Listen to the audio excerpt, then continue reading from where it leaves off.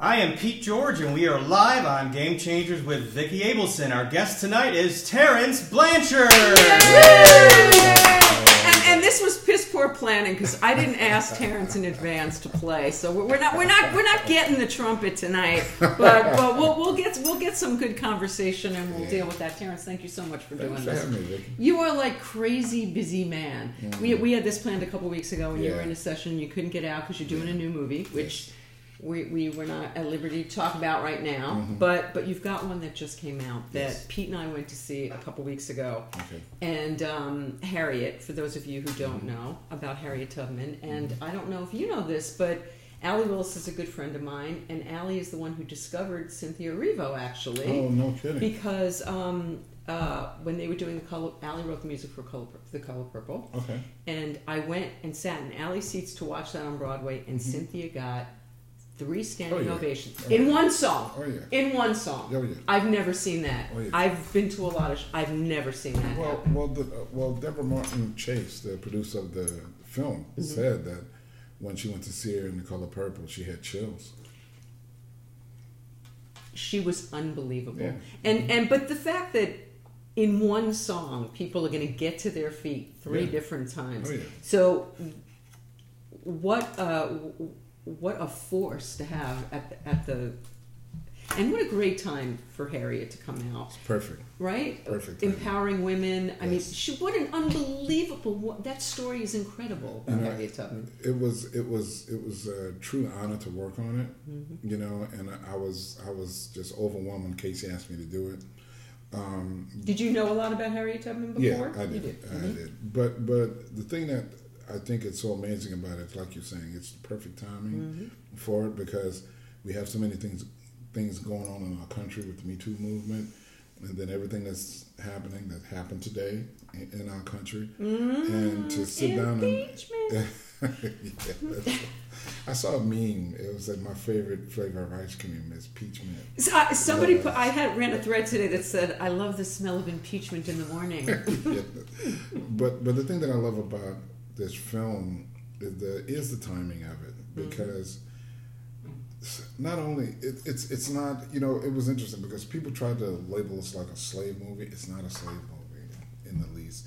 It's a superhero movie. It's a movie about a woman who is like an amazing heroine. It's an emancipation. It's shocking. I mean, I knew that Harriet Tubman had done I had no idea. I had no idea that she went in there alone and kept going back in there and kept bringing more people and kept doing it alone. But what was the initial reason why she went? For love. Yeah, love wins, doesn't it? Yeah, but the thing about it is like bring us up on here so you can see the strength of it. You know, that's the thing about it. It's not. I mean, you know, she abandoned love to do the right thing. I mean, to do the right thing was more important than her personal love story. But you know what I always say about that? It's the same thing that happens when you fly. When you fly, what do they tell you? If the mask falls, put the mask on yourself first. Save yourself first so you can save others. And boy, did she save others. Oh, no, it was how accurate was all of that? I think a lot of it was pretty accurate. You know, people will always nitpick little things, but you know, you only have a finite amount of time. Right, and it's also dramatic. You've got to tell a story, and it's got to be. So, I'm very curious. We're gonna talk about. Well, maybe we need to go back to do that. I want to go through your story and how you did it, but when you're sitting down with important material like that, as the Black Klansman is. Do you feel like this sense of responsibility? Like, I mean, I can't even imagine the weight that's on your shoulders to score that. It is, but you know, I had this experience when we did Malcolm X. I was scared to death. That movie! And it was a very important movie for a lot of folks, for everybody. And Wynn Thomas, who also worked on Spike's latest movie, he was the set designer back then. And man, he calmed me down and he said, listen, we all want to do 150% for this film. He said, but the best thing that we can do is just to do our jobs. And when he said that, you know, it took all of the pressure off. So I wasn't sitting there trying to write the greatest piece of music for this thing. What I was trying to do was to write the appropriate piece of music. So with Harriet, I took the same approach. I tried to let, especially Cynthia's performance, guide me you know, and I use that as an emotional fuel to tell me where the music should go. There was a couple of scenes that I watched when I first started working on it. One was the Walk to Freedom. I got very emotional just watching that every time I saw it. And then the other one was when she crossed the river. Yeah. It gives me goosebumps thinking about it. Yeah. At what point, I know a few composers for different mediums, TV, film. At what point are you coming in and starting to do your thing? Well, it depends. It changes from director to director. I mean, you know, with some guys that I work with, you know, like with Spike. Spike, before he starts to shoot, I get a script. I get a call, and, you know, we'll sit down and talk about what he's thinking about doing, and then he goes off and starts to shoot, and I won't hear from him for like 2 or 3 months. Same thing happened with Casey with this. And are you starting to do stuff in that time? Well, with this, with Harriet, yeah. Sometimes with Spike, I don't, because Spike has such a unique cinematic vision. You can't go by just what's on the script. I see. Because he'll do some things visually that'll kind of send you in a different direction. And then how hands-on is he when not at all. He leaves you to do your thing? Yeah. But with Casey and with Harriet, you know, I started to just put together some ideas initially. But the thing that I started to realize was, man, I was coming at it from the perspective of a man's point of view. You know, because I had tracked my voice, and I wanted to have this like kind of ancient or ancestral kind of sound, and I created this rhythm with my voice, and I was going to use that as the rhythmic propulsion for the thing. But then as the video started to come to me, I'm looking at it and I'm going, no, you can't do that. You know, you can't have a male's voice as the propulsion for the story about a female. Wow. So I had to go back and rethink, you know, my approach to the entire project. Wow. How about with like BlacKkKlansman? By the way, I don't think I've ever been as aware of a score as I was watching that movie, and I saw it with Pete, but I also saw it 2 other times in a period of 3 weeks. No, 2 weeks. I just kept going back to see it again. It was as powerful the third time as it was the first, maybe more so. But the score, I was aware of the score in the best possible way, not as a distraction at all. But it just so drove that movie for me. Thank you for saying that. It was that film was a unique moment in time, because Spike came to me and he said, "Hey man, I think I want an R&B band to be, you know, the driving sound in the score." And I said, "Well, cool, you know, I'm all for that." And when I got the idea to use Jimi Hendrix as inspiration for the thing, it kind of everything else just started to fall into place. Because I kept saying, at first I was just going to use orchestra, but then when John David comes in that opening scene, you know, with those jeans on, the leather jacket, and he the hair, the hair, it was perfect. Yeah. And I can, as you said that with Hendrix, I can hear that guitar bend in my ear, which I don't remember the score to any movie. Well, look, but then listen, as soon as I saw that, I thought about Hendrix doing the national anthem. And it was interesting because I thought it was so appropriate, because for me, I remember as a kid hearing him do that just felt like he was screaming to the rest of the country, like, we're Americans too. You know, because I remember guys coming back with their military jackets from Vietnam and, you know, being in that struggle. And it seemed like he was saying, listen, we deserve all of the rights and protections just as much as anybody else because we fought for this country, just like anybody else. So that's when I said, you know what, okay, we're gonna do this. We're gonna use this guitar as the driving force behind the score. I love that. You're younger than I am, but I remember Hendrix playing that at Woodstock, and I was on my way and never got there, but watching that performance from the movie, he's my favorite guitar player of all time, and I got to. We had Mike Finnegan on recently. Mike played on "Still Raining, Still Dream." He played on "Electric Ladyland." Are you kidding me or what? Yeah. I mean, oh my God! Yeah. Listen, I mean, first of all, I've always thought Jimi Hendrix was a genius. Even with my electric band, the E Collective, we have a tune on the live album that I wrote for him. It's called "Dear Jimmy." You know, because I'll have to listen to that. yeah, you have to check it out because, and it's a ballad. But the thing about it is, when you would listen to Jimi Hendrix, you would forget that sometimes there were just three guys playing. Oh, totally. Yeah. Completely. And then the arrangements were just like well beyond their time. Well beyond Absolutely. their time. So did you? Okay, so I want to talk about that because I'm a little intimidated about the whole jazz thing. I feel like Me too. no, so I'm serious. I feel very inept in the. Somebody was sending me notes about things I should talk to you about jazz. I can't talk to you about jazz. Okay. Jazz is not. I mean, I have an appreciation now, but it's way over my head. Okay. But every musician I've ever interviewed has always had their heart and their soul in jazz. And Jimmy Vivino was telling me that all music is rooted from jazz. That's what he said, and he could explain why. Sure.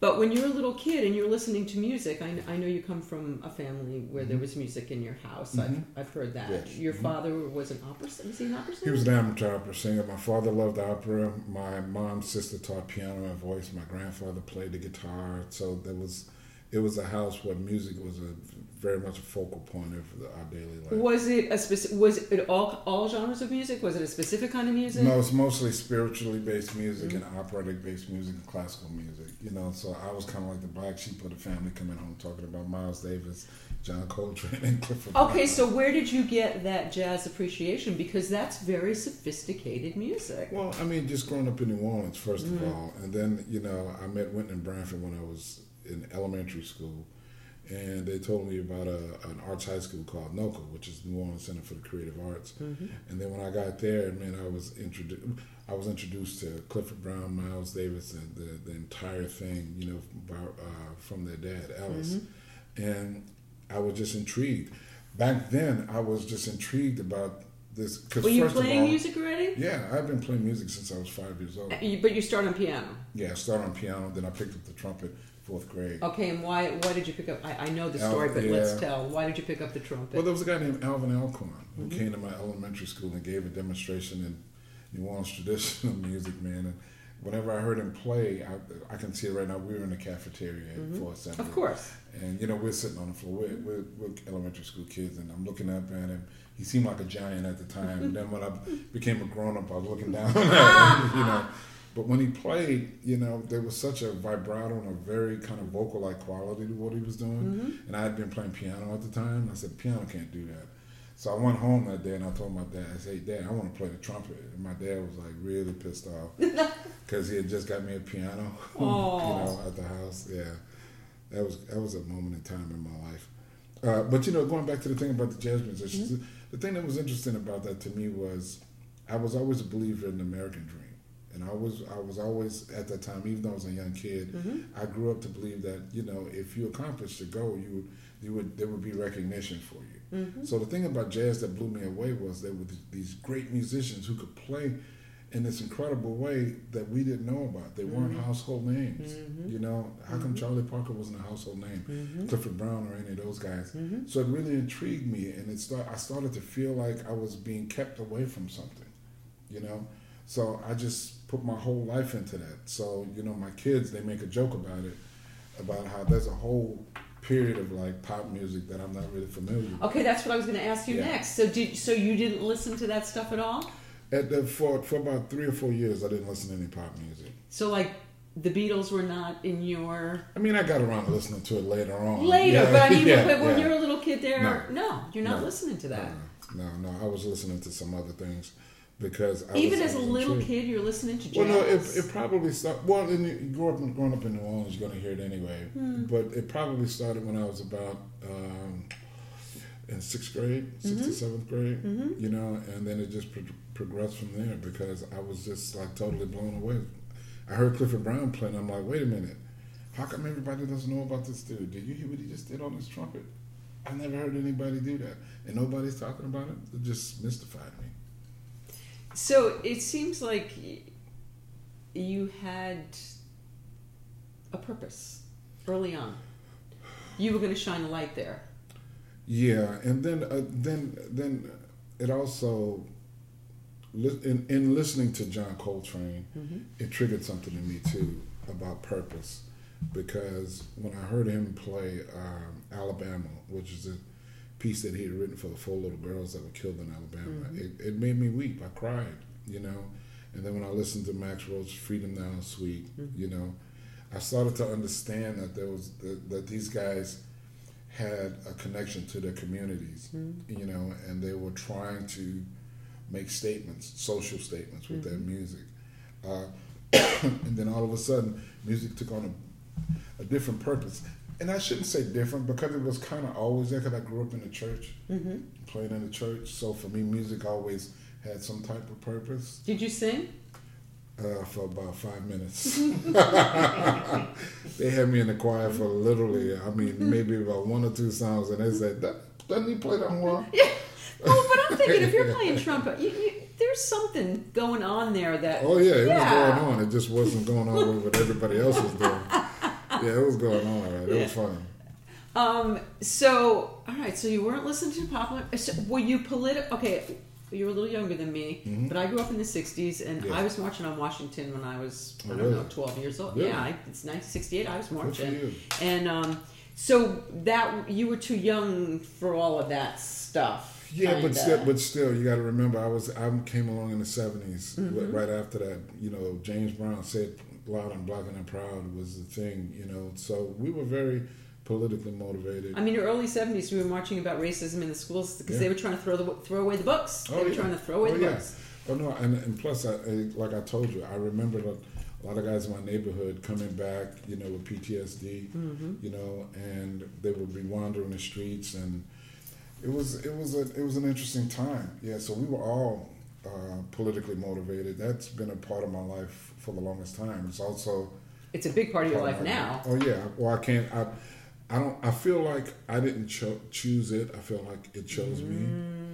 You know, and that really kicked in after Hurricane Katrina. Okay, so let's talk about that. So you're from New Orleans. Yes. You were there at the time. What was that experience for you? Well, what happened was I was actually in LA because I was teaching at USC, and I woke up that morning and I looked at the news and I said, you know what, I got to get home. I was supposed to teach.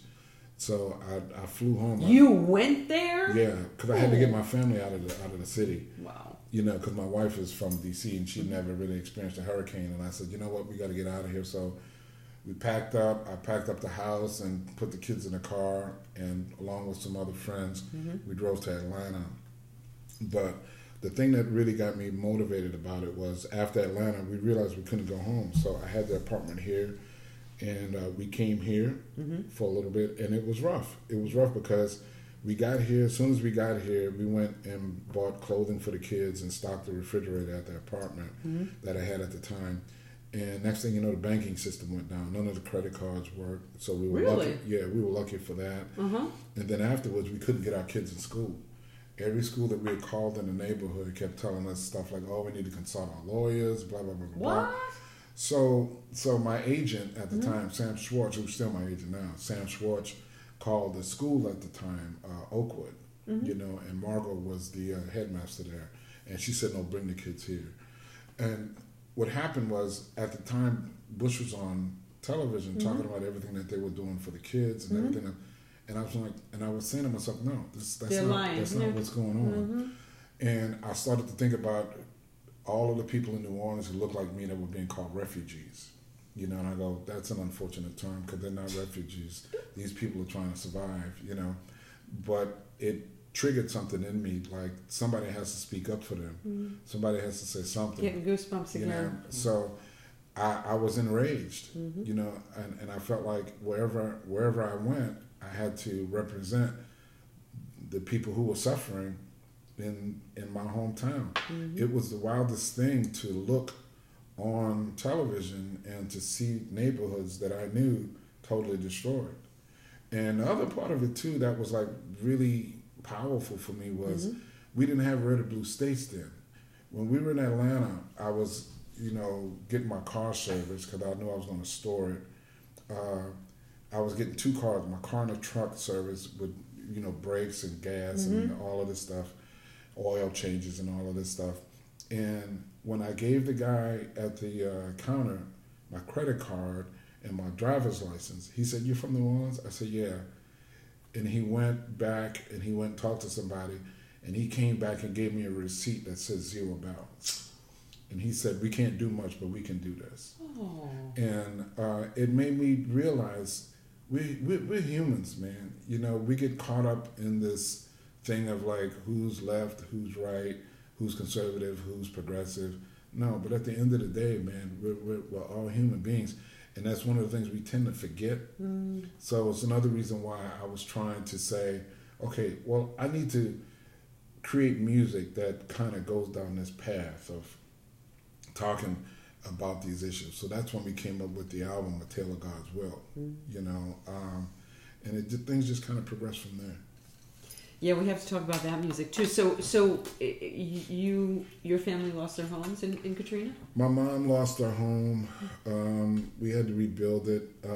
It was a heartbreaking thing because I don't know how to explain it, but in New Orleans is surrounded by water. You have the river on one side and you have the lake on the other side. So we used to live, well, my mom still lives there, near the lake. And when we were driving this way to the lake, we kept seeing watermarks on houses that were 11 feet high, which meant that the water came this way. And as we're driving, my mom is saying, "I hope nothing happened to my house." And that broke my heart because I had already been to the house that night before, and because I wasn't going to be surprised on camera. So I went to the house, and it's still one of the hardest things to even deal with, I think, about when I had to take my mom to that home. Spike, you know, we've been friends for a long time, and when he shot that scene, he didn't come in the house. He couldn't. He stayed outside. And as a matter of fact, I remember when we started to edit the film and put it together, and we had already scored it and done everything. We had a screening in New York, and when we took a break, we were coming back in, and we were getting ready to do the portion, or to view the portion of my mom and myself. And they all tried to console me and try to get me prepared. And I'm like, no, I'm okay. I've been through the worst of it. You know, the worst of it is being there with Right. my mom. You know what I mean? This is just, and the wild part about that too, we were scoring Inside Man when that happened. So Spike usually flies me to New York. He told me, he said, "No, you stay with your family. You stay in LA and I'm going to come to you." And when we actually went into the studio to record the music, I'm out there with the orchestra conducting, doing the take. While I'm out there, Spike is talking to my mom, asking her, "How was the house? Did anything happen?" And she said, "Well, I haven't been in it yet." And then Spike goes, "Well, is it okay if I, tape you going into the house?" And she just immediately said yes. And I come in and Spike goes, "We're going to film your mom going in the house." And I go, "Okay." So later on, when we went back to the apartment, I told my mom, I said, "Are you sure you really want to do that? I mean, there's going to be a lot of people. It's a very private moment." And my mom said, no, people have to see what we're going through, And it's the reason why I wrote the tune on the album, Dear Mom, because I didn't know, I was proud of her taking that approach and having that stance, and I didn't know how to say thank you to her, so I wrote a tune for her instead. And so we were talking about it before we went on the air that she lost all her photographs. That was the hardest thing. I mean, I mean, it's funny because my aunt wound up having at least some of her photographs from her wedding and stuff like that. So, but some of the childhood photographs of her, and there was a photograph. People don't know this, but during my live show, I wear bracelets and I wear a wallet chain, right? But that's in tribute to my dad, because my dad was always a conservative guy. When I knew him, he was a church guy, sold insurance. I thought he was a cornball. You know what I mean? And then I saw this picture of him when he was a younger dude, and he had this wallet chain. Oh, he had no! Pleated pants and his sunglasses. Wow. And his hair was slicked back. And I'm like, who is that? Wow. Yeah. So it's one of the reasons why I do that, and I lost all of those photos.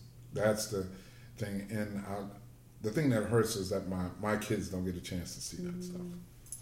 And there's no like extended family outside of New Orleans that might have any duplications of If that they stuff? do, they might. I don't think so. You know, because my dad was from Lafayette, Louisiana, Lake Charles, in that area. And by the time he moved to New Orleans, you know, and he just didn't have interaction with the family in Lake Charles like that on a regular basis. I don't think they'd have many photos. That's heartbreaking. It is, because it's one of the things you want to pass down to your kids, especially, you know, when you look at your kid. For example, I have one photo, and I put it up on my Facebook page years ago, of my dad in a singing group. It's called the Harlem Harmony Kings in 1932. And when I look at the photo, it looks like me standing there. Aww. Yeah, it's crazy. Aww. Okay, so let's talk about your dad. So opera. So he was singing opera. Yeah. And you have come to now Isn't that write your crazy? second opera. Okay, so I don't even understand this. Me either. Did you listen to when you were a kid? Were you listening to opera? I mean, inadvertently, I wasn't. 'Cause It was in the house. I wasn't sitting down listening to it, but you know, my dad would. Do you come- understand it? How do you understand opera? I don't even get this. Yeah, well, no, my dad would tell me the stories about Carmen and everything like that. But the main thing about it was, you know, he loved the music, you know, and sometimes, you know, he'd have. I always tell a story, and it's true. Whenever my dad would put those records on, you would hear doors slamming in the house. Because everybody was trying to find a place to be quiet, you know. It's like, oh, there he goes, you know. And he'd be in the Would front he with sing his along? record. Oh, of Oh, course, yeah, of yeah. course. You know, and my dad would always say, "Boy, come and sit down. See," he said, "now this is music. See, you need to listen to this. You need to learn this. You have to doing all that other stuff, but you need to learn this stuff." And I just never really got into it at that point. I mean, I always appreciated it because I love melody, and you know, those melodies are beautiful and strong. So you know, obviously the stuff, you know, seeped into my DNA. But it was so weird to get a call from Opera Theater St. Louis. Okay, so why did they come to you? Why did that happen? It just goes to show you how, you know, having conversations with people can come back on you. So Be careful what you wish for. yeah, well, Gene Dobbs Bradford is the guy who runs the Jazz St. Louis. Years ago, when he was running this club, he brought me in town, and we were just talking, getting to know each other. I told him that my dad loved opera, and I heard a lot of opera in the house. Well, fast forward to Gene Dobbs Bradford talking to Opera Theater St. Louis. They wanted to broaden their audience, so they were thinking about doing a jazz opera for kids. And Gene Dobbs Bradford said, "Well, I think I have the perfect guy, because this guy said his dad loved opera, he heard opera, and he writes for movies and blah, blah, blah, blah, blah," and they put my name up. And then it went from just a children's opera to being something they want to put on the main stage. And then you're like the first African-American composer. ever Yeah, at the Metropolitan Opera. yeah. That's a pretty cool credit right there. That's important. Yeah. That's important. You're doing important things. It's an overwhelming thing, you know, because I was talking to a friend of mine about this yesterday, because his mom sang with my dad, and his mom is still alive. She's 98 years old. Ooh, how long ago did your dad pass? He's been gone almost 20 years. Yeah. But he lived to see you be successful. Oh yeah, yeah. And it was interesting having a conversation with him, because we were talking about this. We were talking about all of those African American people in New Orleans who loved classical music and were really a big part of that scene in the city, and never really gotten any recognition for it. And I said, "Dude, how ironic is it that I'm in this position now, doing this stuff?" You know, when I did my first opera, Arthur Woodley, one of the male leads in the opera, he knew the story of my dad. And at the premiere, when I went up for the curtain call, he grabbed me, and as the audience was applauding, he grabbed me and whispered in my ear. He said, "You know, your dad is proud of you right now." And that blew me away. And then years later, now to have Peter Gelb, who's a person that I worked with when I was at Columbia Records, actually Sony Records, to have him call me and say, "We want to, you know, stage your opera." It's one of those things you kind of stunned for a second. I go, "Okay, I guess. Okay, and then I didn't know the other part of it until a journalist called me and wanted to interview me and about it. And he said, "You know that you're the first African American." I said, "No, I didn't know that." And it still it still didn't register until he posted the article, and then the whole thing went viral. Mm-hmm. And then it hit me, about the magnitude of what you did. Yeah, well, the magnitude of where my career is as far as that is concerned. The interesting thing about it though is one of the things I've been saying is that okay, I may be the first, but I'm not the first that was able or had the talent to do it. That's the thing. There've been composers before me who have written operas. Mm-hmm. And had the ability to write operas that didn't get the chance to do it. Mm-hmm. So it's one of that's things like that are the things that kind of make me work hard. Mm-hmm. Because I'm kind of like the guy that I don't want to be the weak link in the chain. Well, I don't think that's ever going to be a problem. Well, you never know, but I try to make sure that I'm not. I try to. I'm a little anal when it comes to certain things. Okay, so I want to talk about your work ethic, which I can't even imagine. Okay, so you're a little kid. What's practicing? What is becoming a musician? What does that look like when you're a little kid? Obsession. Yeah. By choice, not hammered into you? Oh, no, by choice. Because you love what you do and you're around other people. I grew up around Wynton Marsalis, Branford, Donald Harrison. Branford did one of my jams in New York back in the day. Yeah, so those are the guys that I grew up, and I was the youngest, you know what I mean? Mm-hmm. So I was always looking up to those guys, and, I knew that I wanted to do this. And so you're like in a garage band with Wynton? Actually, no, me and Branford were. Wynton was away at Tanglewood one summer. God. And we were playing dances, and I was the keyboard player in the band. It was hilarious. The band was called the Creators. Hey guys, what's up? and what kind of music were you guys playing? We were playing all the dance music, R&B music. We were playing all of the current hits and stuff like that. And it was a lot of fun. It was a lot of fun for me because I didn't have to carry those keyboards. Nah. So did you appreciate popular music? Did you? Oh yeah, of course. Yeah. I mean, no, listen, Funkadelics, Jimi Hendrix, Parliament Funkadelics, Mandrill, all of the pops. Those were all the people that I loved. Yeah. So you're a little kid. You're practicing by choice. Are you a good student? How's that going? How's school going for you? Yeah, I was a good student. I was. Yeah, they used to call me a brainiac. But But listen, for me, I come from a family of educators, so there really wasn't much of a choice. Because when I came home, I was always being checked on what I was doing, what was my homework. Come in, let me see what you're doing. And then you think you would get a break going to another family member's house, and they're like, no, tell me about your school. And it's like, Jesus, man. So did you get a teaching degree? I know you are an educator yourself now. Yeah, no, because I went to Rutgers, and when I went to Rutgers, I started playing with Art Blakey my second year in school. And I was 19 when I started playing with him, and I didn't get a chance to finish school. But I've always studied, even while I was playing with Art Blakey. I had been studying composition since I was 16 years old. And then I switched from Roger Dickinson, who was the guy that I studied with in New Orleans. Roger told me about a guy in New York who was a great composer. His name was Hale Smith. And I studied with Hale Smith as well. So I'm the thirsty type of person. for knowledge. Yeah, I'm always trying to learn. I always feel, and I've been taught this. It's just my trumpet teacher, Bill Fielder, always used to tell me. He said, "Always be gratified, never satisfied." That was a statement. Always be gratified, never satisfied. Wow. Yeah. So he used to tell me that all the time. So those are like the little things that I've always been ingrained. There was another quote that you said in an interview I heard today that somebody else said, something about if you're good at what you do, successful. What is that? Oh, yeah. No, Art Blakey, always used to say to us, if you have something to offer, the world will be the path to your door.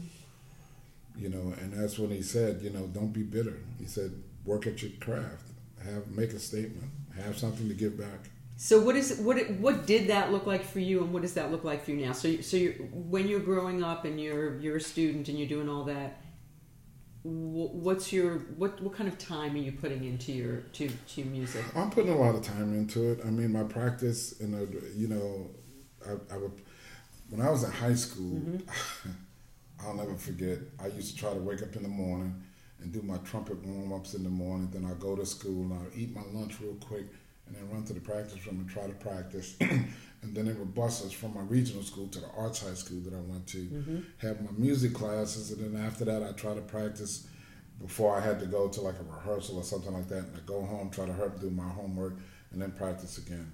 So that was kind of like the way. And that was your own self-imposed discipline. Yeah. And so when did music start becoming, like, when did you start doing gigs? And from the time I was about 15 years old. I remember I was 14. I was playing with this dance band. I was 14 years old. And we were playing this club. And how'd you play a club? You're not even old enough to play a club. So we're playing this club, and I'm one of the trumpet players in the band, man. And it was funny because the guys. We took a break, and I'm all excited because all these grown women are walking around looking at me, going, "Look at him!" And the guys in the band gave me a beer. They said, "Hey, don't drink it. You just hold it. It'll make you look older. Don't drink it though." Just I'm sitting there in this chair with this beer in my hand, and while the music is playing during the break, all of a sudden the music goes down. You hear Terrence Blanchard, your father's at the front. Oh! Oh my God, that was embarrassing. So let's talk about that. I mean, the world of jazz and music and all of that, and substances. Yeah. That never called to you? No, I mean, I drink now, but no, back then, no, because we had this kind of. You were around it.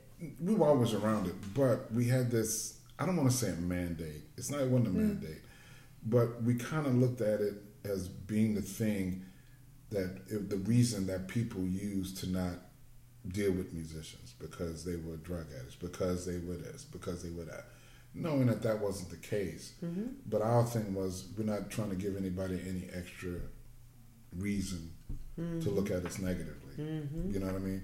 If you look at where we were back then, we always tried to dress a certain way. We always spoke a certain way. We tried to come off a certain way. Whenever we did the interviews, we were never trying to go none of that stuff, because we were trying to set the table, because we knew that these musicians were great musicians, right? They were geniuses, but given any little crack, the negativity was the thing that was focused on. So we tried to make sure there would be none of that stuff to focus on.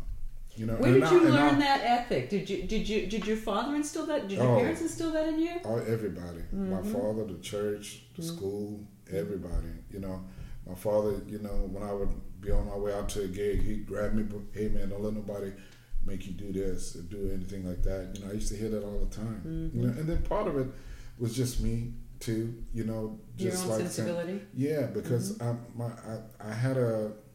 felt like I had a sense of pride about this lineage that I was becoming a part of, and while these musicians that came up in front of me were brilliant musicians, we noticed that people weren't focusing on their brilliance. They were focusing on this one little thing that everybody was doing. It wasn't just them. But for them, it was a thing that were used to focus negative attention towards. So we tried to eliminate as much of that as possible. Now, today is a different day. Those kind of biases, there are biases that still exist, obviously, but that stuff is not the thing that people focus on, with jazz musicians, because there's a lot of other things to talk about. There's a lot of other things to deal with. And when did you start, like, making a living? Like, how did you segue into being a professional musician? That's your, like, I imagine you never had a plan B. No, I didn't believe in plan Bs. I don't believe in plan B. Did you ever have, like, a job? Did you ever have to do a job? No. Okay, that's pretty cool. You're one of the only musicians I've ever spoken to Really? that never had to do a job. No, that's pretty cool right there. No, but I started making money when I was in high school. I would play gigs. I'd get called for certain gigs, for those big band gigs, those society gigs where you have to sit down and read. There was a big band at the Blue Note Hotel, Dick Stabile's big band. those trumpet players, I knew all of those guys, and when some of those guys couldn't make the gig, they called me to come in and sub for them, so I would go in and do that. And then as soon as I left to go to college, I went to Rutgers University. The guy who was directing the band played in Lionel Hampton's big band. So I got to school 2 weeks early, and they didn't have any housing for me. So I stayed with him, and he took me on one of Lionel Hampton's gigs and told me to bring my horn. And I'm riding on the bus with some of the guys, and we're talking about trumpet stuff. So we get to the site, and they asked me to pull out my horn to hear me play. And Lionel Hampton walks up behind me while that's going on. And he goes, hey, he called everybody Champ. He said, hey, Champ, let me hear you play blues with the piano player. So he heard me play, and then he said, I'm going to call you for some gigs. And the next week, I was on the road with Lionel Hampton. That is just crazy. Yeah, so I was playing with him when I was 18 years old. Wow. And so, how did the playing segue? Okay, when did you win your first award? Are you a composer before or after you start? It was all during. Everything's happening simultaneously. Yeah, because I always had a fascination for how music was put together. Had you written songs before you became a composer? Well, no. Well, but it's hard to say because I started composing when I was 15, 16 years old. What? Yeah, my composition teacher, Roger Dickerson, had me write a 6-note piano concerto that I lost in a hurricane. I called it Fantasy in Space.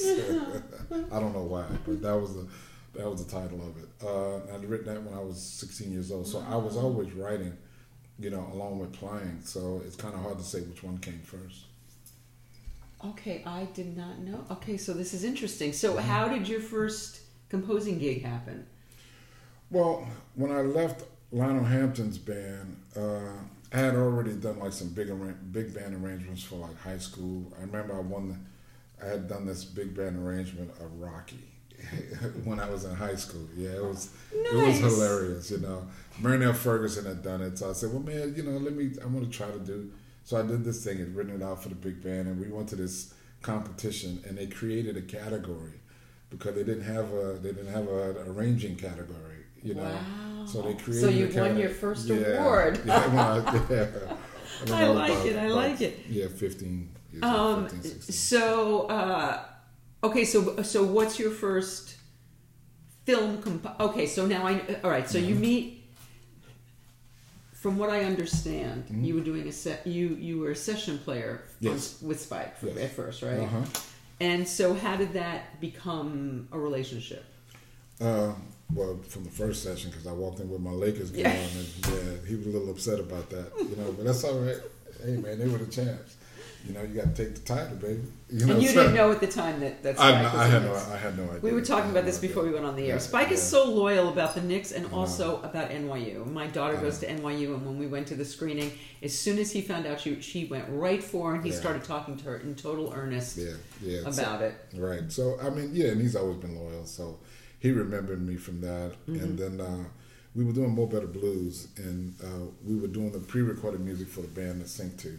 And we took a break, and when I sat down to play, I was working on some music for my upcoming album with Columbia Records, solo project, and I was sitting at the piano playing a tune that I'd written for these kids that were massacred in South Africa. It was called Sing Soweto. And Spike heard it, and when he heard it, he goes, man, I love that. He said, but what is it? I told him what it was. He said, can we use it in Mo Better Blues? And I said, sure. He said, so we just recorded it, just me playing the melody, no accompaniment or anything like that. And they shot the scene with Denzel on the bridge. And when after Spike shot the scene, he called me up and he says, hey, man, you think you could write a string arrangement for it? And I said, sure. What's a string arrangement? But I called my composition teacher, Roger, told him about it. And is this the first thing you're orchestrating, or had you? Yeah. No, I had never written for orchestra before. So I did the arrangement and brought it in. And what was so funny was I brought it in and I handed the music to Spike's dad, and Spike's dad goes, "No, you wrote it, you conducted." I went, "Damn, okay." Wow. So luckily I had taken some sight singing classes, so I knew what 1, 2, 3, 4. I knew what that was. This hand didn't have any responsibility whatsoever. It was pretty embarrassing, but we got through it. And then Spike came up to me afterwards and he said, you know, you got a future in this business. And I went, oh, I thought he was just encouraging me, you know. And I said, oh, thank you, man. But then he called me to do Jungle Fever, you know, and then the rest, as they say, is history. And so, do you guys have what's it like when you're starting a project? So he gives you a script right from the beginning. You don't really start writing because it's Spike's filming. Yeah. And so once it's filmed, you go in. What's the process? How long is that process for you? It depends. A lot of it depends on his shooting schedule because he'll call me before he starts to shoot and he'll give me the script and I'll go through it. And it varies. Like with Miracle at St. Anna, what was really cool about that, they were shooting in Italy, but he would send me like still photos from the set. So I use those still photos as like my screensaver on my computer. And I started getting inspiration from that, so I would start to write from that. But a lot of times I try to wait on Spike because I remember, I think it was Summer Sam. There was some scenes in that, man, I was trying to write before, and I remember there was one scene I had read the dialogue. It was with Mira Sorvino and John Leguizamo, where they were coming from Studio 54, and they got into an argument. But in the scene, Spike shoots the empty chair of the car, where Mira Sorvino gets out of the car, and it just threw me for a loop. I went, well, that visual triggered something else musically in me. So I said, you know what?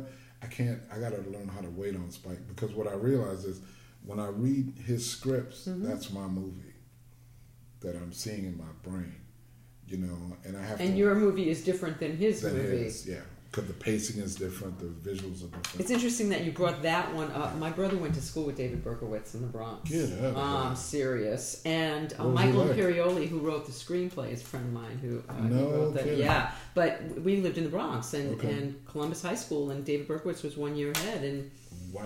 yeah. Did you know it? Did you? I did not. Okay. I'm a little younger, and Okay. my parents were divorced. I went to high school in Queens, but Okay. my brother went to high school with him. Crazy. That movie was insane. That's such a great movie. It is. I think one of my favorite scenes in that movie is when I think it's Yogi Berra. He's calling a baseball game, and as he's calling the baseball game, it's actually calling what you're seeing on the screen. You know, there's a woman who comes out, and David is walking up, and then he goes, "Oh, swing and a miss," and the woman walks back inside. Yeah, I have to watch that again now that you said that. Wow, that's intense. So, and then you worked with my friend Mike Binder. Black or White. So what was that? What's it like working with Mike? Hi, Mike. What's up, Mike? I love Mike. No, he's a good dude, man. He's funny as hell. You know, listen, when you work with guys who are really good at their job, it's easy. It's easy. You know, there's nothing to it. One of the things about working with him was, you know, he knew he put together a good movie. He understood what he did. He understood what I did. Did he leave you be to do For your the most thing? part, you know, I come up. Did he have ideas? Yeah, of course. You know, I would come up with some ideas. I'd play them for him. He'd say, "Hey, man, I like this. I think it should be this," and blah blah blah blah blah. And it was an easy thing to work, easy time working with him. And then when we got into the studio, I'm gonna tell this story, Mike. We got into the studio. He's one of those directors that doesn't really let on how much he knows about music. Oh, yeah. But it comes across because we're sitting there, you know, listening to one of the playbacks, and he goes, "Hey, man, those string players are out of tune." And I went, "Yeah, hey."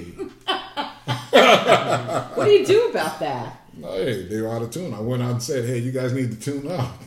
You know. How can like professional musicians that are doing that be out of tune? Well, That happens, huh? Yeah, it happens. It happens. So I'm assuming there's been other experiences where the directors didn't know so much what they were doing that weren't as fun? Yeah, of course. I mean, you know, I've worked with other directors that think they know about music, and they will do some things that you just go, okay. But you know, the interesting thing that's only happened to me about once or twice. Did you ever feel like walking? Well, yeah, of course. But the interesting thing about those directors, I don't see them around. Really? No, they're not around. No. As a matter of fact, after those projects, they were not around. Yeah. What as a movie goer, Can you think of any scores that really impacted you? Like, because Shawshank Redemption. Oh God. Okay, Pete. Thomas Newman. Oh yeah. Pete was in Shawshank Redemption. Yeah. I worked on it for 2 months, naked in the shower. Hey, Next, Tim. that's me. When you walked in, dude. That's right when I walked in. Okay. You know what's my favorite scene musically in that? Yeah. I mean, it's a sad scene, but when Jack Whittemore hangs himself. Yep. That musical cue there is like amazing. It's amazing. I was obsessed with that score for the longest. As a matter of fact, I had to try to get away from it, you know, because I kept trying. I'm like, You were impacted. It was affecting. my God. Yeah. Oh my God, yeah. That's interesting. Yeah, and the other thing about that movie to me, it's one of the great American movies of all time. And I always think about what was the pitch to get it made. Can you imagine somebody trying to pitch that movie today? Oh yeah, I want to do a movie about this dude in jail, you know, and it's not one of the typical type of jail movies. It's a really great movie, man. It's a great one. That's so funny. Pete just went back for the 50th. Was 25th anniversary. anniversary. Rob Reiner. 25th. 25th, yeah. 3-day event, 30,000 people. The director was there, and he was talking about Rob Reiner absolutely wanted to direct it. Wow. With, I think, Brad Pitt. Oh really? And, like, it was crazy, the cast they went. It would have been probably great, but a different movie. Different movie, yeah. I think Tim Robbins, and it was, It was amazing. Ron Bonfiglio, why do you keep saying what? Rob is plays with Brian Wilson. But he keeps saying what? To everything you say, he's going, what? And I don't know why he keeps saying what. Because he's totally out of his skin into this interview. Oh, that's so cool. Okay. And you have a couple questions, which will Sure. Did somebody had a question? Yeah, there's a couple questions. Okay, let's have them, Pete. All right, let's see. Let me see. Let's see. This is actually Rob. I want to hear about his time with Art Blakey. Oh man, that was playing with Art Blakey was probably the thing that kind of set me up for the rest of my life. How so? Well, I always tell people I was with him for 4 years, but I felt like I aged 40 because you know there was no time for development. You had to. It was like you go from being, you know, in the NCAA to being in the pros, and there was no grace period. Did he mentor you through that? No, you just sink or swim. Yeah, I mean, well, he mentored me in the way that he left me to my own devices to figure it out. But what he did was, I always describe being with Art Blakey as like being on a table. As long as you're on this table, you can roam around and do whatever you want. But as soon as you get to the edge, he might go, hey, go back the other direction. You know what I mean? So he let us do a lot of things, man. And he always would talk to us about professionalism. I remember one of the things he always used to say, you better practice, because when you don't practice first night of the show, you know it. The second night, the band knows, and third night, the audience knows it. Wow. You know, he was full of things like that. And the thing that I was telling, that we said earlier about if you have something to offer, the world will be the path to your door. I'm still waiting for them to be the path to my door. So Rob also wanted to know, when we were talking about the Hendrix thing before, the guitar player on the score, was it Charles Altura? Charles Altura, who's a guitarist in the E Collective, the electric band that I have. Charles is phenomenal. I can hear that riff right now in my head, and I can't say that about any other movie I've seen. He is phenomenal. And plus he's one of those guys. He's like a freak of nature. You know, like he'll play the guitar, and then after the show, man, he'll sit down at the piano and play Chopin. Went to a jam session. We were in Cuba, and he went to a jam session, and he didn't play the jam session on guitar. He played it on piano. No, he's just one of those type of dudes. I mean, he's brilliant. He went to Stanford University. That's some serious stuff. Yeah, not for music. Like math or something? Anthropology. Whoa. Wow. Yeah. By the way, Rob Bonfiglio. Oh, there's his Trouble Again album. He's a great songwriter himself. Okay. He's married to Carney Wilson. Oh yeah. And so Brian's his father-in-law. But he's an unbelievable singer, and he's a great guitarist. So he's sitting here awing on you big time. He's fanning on you big time. Like crazy. Hey man, listen. I'm fanning on Charles every night. Whenever we play, I just listen to this guy and I go, wow. Some of the and I told Charles, I said, listen, man. I said, you just keep doing what you're doing. I said, it's going to take a while for people to really get get to where you are, because he looks like a rock and roll dude. You know what I mean? But the way he plays is some otherworldly stuff. He comes, and and he can play in any situation. So now, how did you put this band together?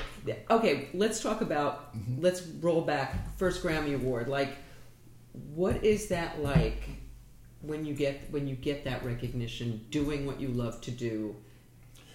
It's an overwhelming thing, you know. It's one of those things where I never saw myself being at the Grammys. I never thought about that. But then when I was there, it blew me away. And you know, and it's in a weird way for me. I always go back to my kids.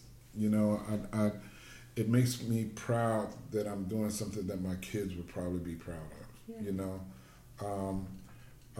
and do they appreciate jazz? Oh, of course. Yeah, no, my son actually wrote a tune on my first E Collective record, and he did the spoken word portions of it. He's a great songwriter in his own right. Wow. And my daughter, Sydney, my son is named J. Ray Oliver. My daughter. Oliver's your middle name, yeah? Yes. And my daughter, Sydney, she's a... Is she Berkeley School? Berkeley School of Music. And very she's a great pianist and... great producer and songwriter herself, has actually gave us the title for our first E Collective record, Breathless. She's the one that came up with the title for that, and another tune called Cosmic Warrior. And what is she a jazz pianist? No, she's writing songs. She can play jazz. She does that, but that's not really what she. So what? She has a band called Priestess. Yeah, so they're getting ready to put out their first record. Nice. Yeah. And so what would you call her? It's alternative. All right, nice. Yeah. Okay. But there's an interesting thing about her because she wants to write, you know, songs and stuff, but she has ears like a jazz musician. She has her ears are better than mine. She has phenomenal ears. I remember when she was a kid, I come home and she was playing that Piano Please for Elise with no music, and I said, "How are you doing that?" And then she was playing it from here. Yeah, she was a little kid. Wow. Yeah, that's just the way she is. She doesn't tell anybody. She tries not to put it out there. She'll never say it, and she tries to act like it's not there, but she can really hear. Wow. Yeah, I'm in awe of her. And so, winning that first Grammy up until you won one this year from that piece from Black Klansman, right? Does it still have that thrill? Oh, of course. You know what was crazy about it? We found out while we were at the BAFTAs. Where you also were nominated. Yeah. And so now, so Academy Award now. Come on, Academy Award nomination. Okay, but I got to tell you. I got to tell you about the BAFTA thing. So as I was losing to Lady Gaga, right? Oh, we got to talk about that. Yeah, too. that's what's so funny. And I didn't get a chance to tell her this, but you know, as I was losing to Lady Gaga. Somebody turned around and you just won the Grammy. Oh my! At the ceremony, that's for the fantastic. Yeah, it was crazy. It was funny. Well, that's a nice justice right there. Yeah, it was funny. So we're going to talk about Lady Gaga in a minute. So where are you when you hear you are nominated for an Academy Award? I was in Boston because I was teaching at Berkeley College of Music, and me and my daughter were sharing an apartment at the time. Sweet. Yeah, and my wife called me and said, "You got nominated." And I'm like, "What?" You know, and we videotaped us calling my mom because, you know, my mom, we have this joke with my mom. My mom never gets really affected by anything, you know what I mean? Like, we always have this joke about with my mom, "Mom, I just became president of the United States." And she'd be like, "That's nice, but listen, can you take my garbage out?" That's my mom, you know. You know what I mean? Jay Leno has a very funny joke about he called his mom and said, "Mom, I'm on the cover of Time magazine." She goes, "I don't think we get that here." Right. So when you know we videotaped it because I was thinking my mom was going to have a certain type of reaction, but she was really great. You know, she said, "I've always." I forgot what she said, but it became something really nice. And then actually, my daughter jumped on my back and videotaped that this guy got nominated for an Oscar, and it wound up in the roll with all of the Oscar reactions for the Oscars at the luncheon. Oh, yeah. I don't know. I guess my wife sent it to him or something like that. But it was cute. And so, what was that like? going there that day? What was that whole experience like? It was an amazing experience. Because that's like a whole different thing. It is. It's very different, and I didn't know what to expect, but I loved every moment of it because everybody was so nice and so gracious. And even the guys in my category, we were all like rooting for each other. We were hanging out at all of the events together, you know. And it's just like really strange because you're at these things and you're hanging out with these actors and actresses, and everybody's just cool.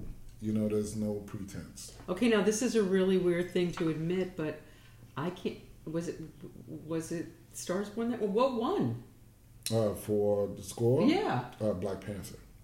Black Panther. Okay. Yeah, but here's the other thing about it too. It's like being in that environment. It's you get to the point where okay, you know, there's the award, right? But that's not the thing that you really start to focus on while you're going to all of these events. You know, you start to feel this camaraderie amongst all the other people. And the thing that I was like really focusing on was, and people can correct me if I'm wrong, but just in terms of race and gender, I think that was probably one of the most diverse classes across the board in Oscar history. I think that's true. Yeah, so because when we went to the luncheon and they started to call all these names and you saw these women coming up, and I'm like, wow, this is awesome. I was standing next to Regina King, you know, doing the for the luncheon. It was an amazing experience. Yeah, that's very exciting, and I think your score is going to stand the test of time for a very, very long time. That is just, I cannot think of that movie for 1 second without hearing your music in my head. And I really, except Gone with the Wind. Gone with the Wind, I think of, well, right? No, but it's true. When I think of Gone with the Wind, I hear the music. When I think of The Wizard of Oz, I think of the music. Right. When I think of BlacKkKlansman, I think of the music, and that is a rare thing. Thank you. That is a really so. Is Harriet? What is it like when you come off something? Because BlacKkKlansman was such an important movie on so many levels. Yeah. And then to move into another one. What if you can't just do a little comedy now? Have you ever done a little comedy? Yeah, I have. I've done a few. Is that fun or not? Comedies are fun. Yeah. Definitely. Yeah. But it's with going from that to Harriet. You just have to kind of divorce yourself away from the prior thing. And Harriet's story is so powerful. It kind of envelops you by itself. And the other thing, too, is that with Casey and Cynthia and all of those veteran actors. Leslie Odom Jr., I saw him in Hamilton.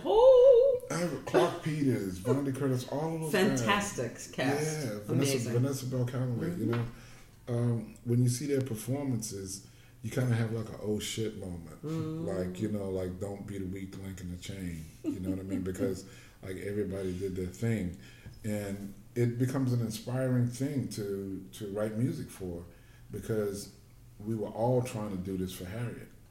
That was the thing that everybody talked about. I don't think we talked about it on the air. I think we were talking about it before, about the timing of this and how important it is. Oh, it's extremely important. I mean, the timing of it couldn't be more important. I mean, given everything that's going on, things that are happening in our country, you know, the denial about having her on the bill, you know, I think is incredible, because when you think about what's going on in our country, and you think about this woman and how she gave her life to do for others, it's the most selfless thing anybody could ever do in their life. That's why it's so important for our veterans, for us to thank them, because these guys are putting their lives on the line all the time, you know. So to have somebody like that not be recognized is a shame. For those of you who don't know the story, other than the fact that she helped emancipate people, the extent to which she did it and the personal risk that she took, a woman alone going back in there again and again and again. I mean, and also the empowerment for women is just extraordinary. Oh, and here's the thing about it, too. There's one of the shots in the film was one of my favorites, is when she's walking in that very expansive field, and you see this little diminutive woman walking across the field. You know, I've been saying, you know, A big it's you try not to make light of it, but it's the perfect embodiment of it's not the size of the dog in the fight; it's the size of the fight in the dog. Ooh. You know, and we had a screening of it not too long ago, and I was telling the audience, I said the other thing that's like interesting being African American, like watching this movie is like I've seen so many women in my family and friends that I grew up with that seem to be direct descendants of that strength and that power and that resilience. You know what I mean? And it was a beautiful thing to be a part of. You know, it's a beautiful thing to sit on a stage to watch the producers who are women, to watch the director who's a woman, the main character who's a woman. Fantastic. And watch them talk about what they did to bring this story to life. I'm just happy. I'm honored to be a part of it. So, what is there anything that you haven't done? You're working on a documentary now. We won't talk about that now, but that'll be out in some time. Is there anything that you haven't yet done that calls to you? I haven't done an action film. Ooh. You know, being a trumpet. Do you player. like that? Oh yeah. Yeah. Yeah, of course. You watch those. You like those. Of course. Yeah. You're a guy. Yeah, of course. You like watching things blow up. So like a block, but like a Marvel comic thing? I've never done any of those things, you know, And I mean, but think about it, I'm a trumpet player. So, you know, I remember the first time I heard Star Wars, I was like totally just amazed at all the trumpet fanfares in the film. I remember watching it going, for a minute I couldn't watch the movie. You know, I remember I was in Chicago. I'll never forget this. I was playing with Art Blakey, you know, and I go to the film and I'm like, who the hell wrote this? You know, and so to get a chance to do those types of things. By the way, there's an entire album, and it's all orchestrated, the music, but it's a disco. Get out! Are you serious? Yeah. Really? Yeah. I have to hear that. I see Rob's asking if you live in town. Do you still keep a home in New Orleans? I still have my home in New Orleans. But yeah, we are at Terrence's actually right now, and it only took an hour and 45 minutes for me to get here. It literally took the last half of a mile took 11 minutes. You know what's so funny about you saying that? So I just moved here in June, and it's been funny because you know we're living in an apartment now, but we're looking for a place, and we just found a place. And while we were looking, everybody's asking, so where are you looking? Where are you looking? You got to think about the traffic now. And I'm like, man, please. But now I see what. No, it's this. You live in. It's a clusterfuck to get to this place. Oh my God! It was a nightmare. I made one wrong turn getting off the 405, and it said. It will now take you 14 minutes to go 1 mile. Oh yeah, and look, it took me an hour and a half to get here because I was some other place at 5, and it's crazy. And I literally got on the 110, and it was just a parking lot. Yeah. And I didn't know where I was going. I said, but I'm not going to sit here. So I just got off the highway. Oh, really? Yeah, and I just turned on the maps, and I just listened to that little woman's voice tell me where to go. Yeah, well, Waze literally had me going right, left, right, left, right. Just to like try to avoid the traffic. Yeah, it's crazy. Do we have any more questions, Pete? We do. Okay, let's go. All right, let's see. We have... Let's get back to them. Let's see. Oh, Veronica. Yeah. Or actually, Verona Towns would like to know any new projects coming up. Yeah. Well, we just finished Spike's next movie. That's part of one of the things that I was working on today. Can you tell us anything about it? Well, it's called The Five Bloods. It's about 4 Vietnam veterans who go back to pick up the remains of one of the fallen brothers. Stars Chadwick Boseman, Delroy Lindo, Isaiah Whitlock, Clark Peters, and Noam. I can't think of Noam's last name right now, but he did it again. It's a phenomenal movie. Working on that, I have a TV show. I was going to ask you about this. Yes. Is this your first TV? Do you do TV? No. I've done TV before. I had a series a few years ago called Shots Fired for Fox. That was really a good show. How do you feel? How does that measure up? How does it measure up doing? It's a different beast because it's episodic, you know, and you got to work real quick. But it's still fun. Do you like it? Oh, yeah. I love it. Yeah, I always love challenges like that, you know.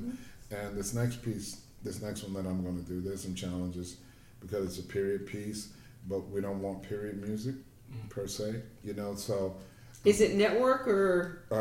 No. It's like the Netflixy, Amazon-y kind of thing. No, it's network. It's network. Okay. It's network. Okay. But you know what I want to do is I want to do some exploration in terms of sampling acoustic instruments, but not using them in the normal way, you know, to create these sonic palettes. So let's see what happens. I like it. Yeah. And you play out. You still gig and Okay, so I see on I'm gonna be in St. Louis next week. Okay, tell us where are you gonna be? I'm gonna be at the Jazz Bistro. Okay. Yeah, next week. So 3 days ago, I see this video on your Facebook, and there you are with Lady Gaga. Just you and Lady Gaga alone. Okay, I thought it was a stage. It wasn't a stage. No. What happened? Well, during the Oscar luncheon, she was seated at my table, and we were introduced. And she says, "Oh, you're a jazz musician?" I said, "Yeah." She said, "Oh, I do a show. I do a jazz show. I do the music of Dinah Washington." I'm like, "What?" Okay. And then we just kind of connected from there, and we just she said, "I got to have you come out." And I'm like, "Okay." I didn't think nothing of it. And then Laura Cartman, who's one of the governors, had the dinner for the actors and the musicians who were nominated because Lady Gaga was in both categories. Right. So we're at this dinner at someone's house. Herbie Hancock showed up, and Herbie started to play. Nick Purcell had played earlier, and Mark Shaman had played. And then Herbie got up to play, and I had my horn. And so Herbie said, "Man, let's play together." So we wound up playing together. And with Herbie, you never know where he's going to go. So I had my eyes closed, concentrating on what he was playing because he can go a lot of different directions. And I opened my eyes and I said, "Man, I know I've been drinking, but I must be drunk. And that looks like Lady Gaga grooving in what we're doing." And sure enough, it was her. And next thing I know, she sang 3 songs with us. Oh. And then she said, "You know." Did anybody record that? No. No. There were no recordings. Okay. No. But she said, "Yeah, we got to have you come out and do the show." And man, I forgot about it, but they'd been talking to my agent, you know, for months about setting it up, and they were really nice, really gracious. I got there. Brian McCollum, who's the guy who runs the band, does all of the arrangements. Michael Bearden, who's a musical director. Those guys were great, man. And then she came out, and we had an amazing time during the show. That we went to Brian's show, which was at a club in the MGM, and we stayed there. We hung out till 4:00 in the morning, you know, playing music and having a good time. And some of those photos, that's from the late night show. But so the video that I saw, it's just you and Lady Gaga up there. And she's like holding the mic while you're playing, and she's grooving while you're playing.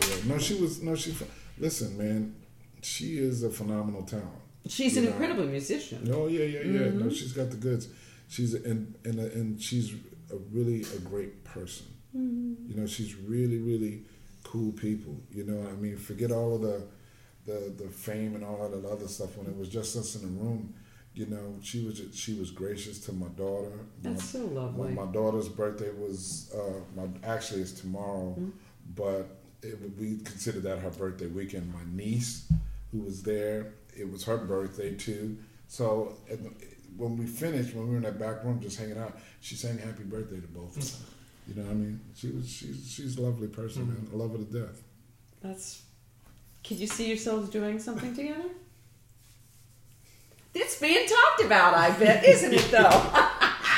I love that. I'm not saying anything. All right. All right. You're not saying anything. You got another question, Pete? Well, shout out from Mark Ribbons in Cleveland. He's a radio host at The Wave. Interviewed you a couple times. Yeah. What's up, Mark? Let's see. We got Alvino Bennett watching. I love you, Alvino. And Marcus Eaton is watching as well. Okay. Marcus is the one who did the score for the David Crosby that I was telling you about. Yeah. I don't remember my name. Rob was asking, how was Margaret Miller? Margaret Miller was my spiritual brother. Margaret Miller was one of those guys that he helped change my life. How so? When I was playing with Art Blakey, he introduced me to Paramahansa Yogananda and self-realization. And he used to say, "Hey, man," I would ask him kind of all these questions about what he was doing, because I knew he meditated all the time. And he told me about the book Autobiography of a Yogi. And I got the book and I started to read it, and we were just close. And we were the type of close where it was funny, man. We'd come off the road, and he would go, he said, because, we both were married and had kids, and, he would say, Terrence, I love you, but I don't want to see you. Because we've been on the road together for like 10 weeks. He said, I love you, man, but don't call my house. You know what I mean? Because we both were like recluses. We like staying at home. And he was also the type of dude, when I started, when our careers went in different directions, he was the type of dude, I probably wouldn't have seen him for maybe a year or two. But once I saw him, it's like we picked up right where we left off, And when he passed away, man, it really took a chunk out of my life. Just knowing that he was on a planet someplace was like a comfort, because he was that guy that never had a bad word about anybody. He was a very special person, and he was a great musician, at the same time. And he was my big brother, man, and I miss him all the time. There's a website devoted to him, and sometimes when I see people post things, man, it just brings back so many memories about Groot. And he was from Greenwood, Mississippi, little country boy, just like me, being from New Orleans, being from Louisiana. But he had big aspirations, and he accomplished a lot of things being a great musician. Do you have a spiritual practice? Yeah, I'm a Buddhist. I became a Buddhist after I was on tour with Herbie. I chant. Yeah. Wow. Well, I am. I'm in awe. I'm really. You do important things. You do a lot of incredible work with important things, and that's very inspiring. Well, thank you. And your work ethic is extraordinary, and your output is ridiculous. 2 movies going on now, and you got your band, and you've got all this stuff going on, and what gives you? Is there something that gives you like the most joy, like in the moment when you're doing it? Oh, when I'm teaching and the light bulb goes off. When you see that in your students, it's that moment. It's like that. Oh, wow, I can do that. I love that moment, because it's like that's what happened to me. It's like those guys. I didn't tell you this earlier, but see, I had great music teachers.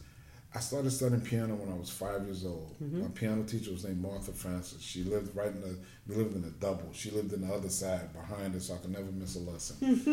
My next piano teacher, her name was Louise Winchester. From the time that I was 12 years old, she used to sit me down and teach me theory and make me do ear training classes, ear training lessons with her. And then sometimes she would have like 3 or 4 of us together, and we would have ear training tests when I was 12 years old. Wow. And then I ran into Roger when I was 15 and 16, and things kind of progressed from there. So teaching and education is like a big thing for me, because I know what it's done for me in my life, Do you mentor? Oh, yeah. I mean, I try to. I mean, there are people that I'm always trying to inspire and I talk to. And there's some grown-ups that I keep in touch with, online and through my phone, and we're always talking about things, because I believe it's important, because there's nothing to hoard. There's enough for everybody. It's an abundant universe. It's a very abundant universe, and the thing is, the more you give, the more you learn. It's one of the things that I love about teaching, man. I can teach these kids, the techniques that I use to create music. And it always blows me away how they come up with something totally different than what, and it proves the point about what we were just talking about.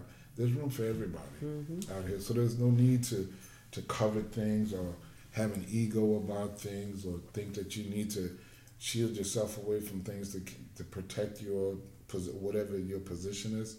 It's all bullshit. It's BS, Have you ever been able to put a hand, like take a student and put them in something, giving them...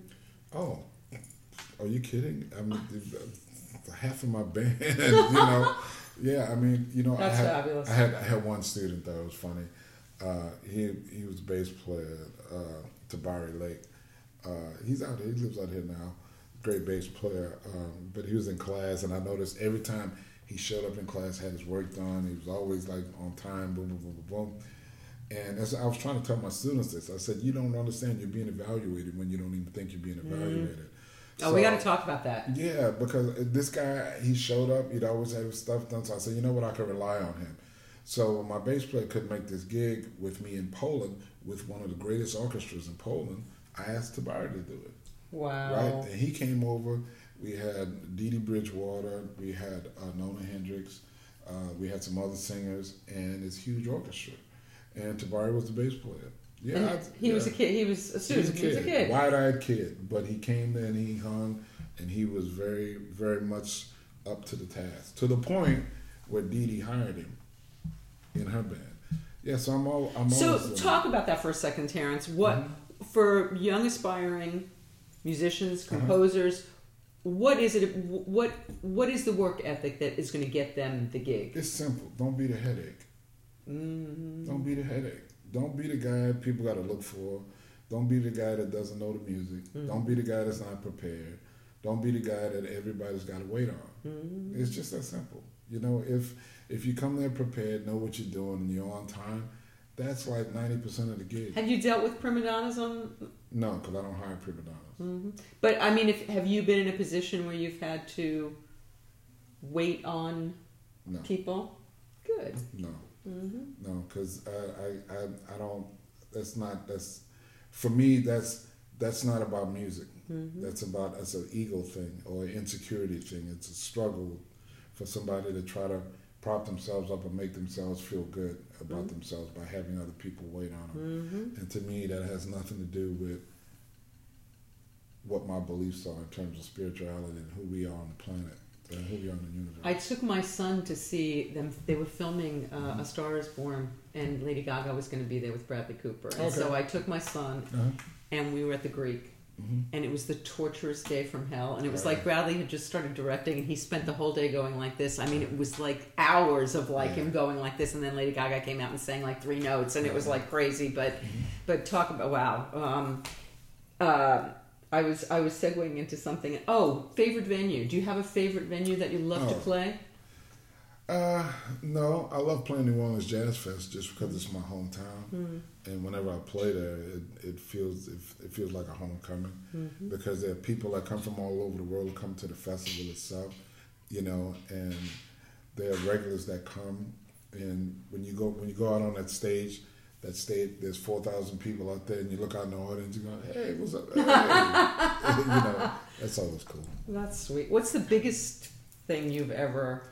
Man, when I was playing with Art Blakey, we played a baseball stadium in Japan. It had 30,000 people out there listening to jazz. Wow. I couldn't believe it. I was, because when they took us to the baseball stadium, I'm like, "Well, why are we here?" You know, and we go out on the stage, and it's like, 30,000 people out there. And then I played another concert at the Budokan again in Japan. There was 10,000 people.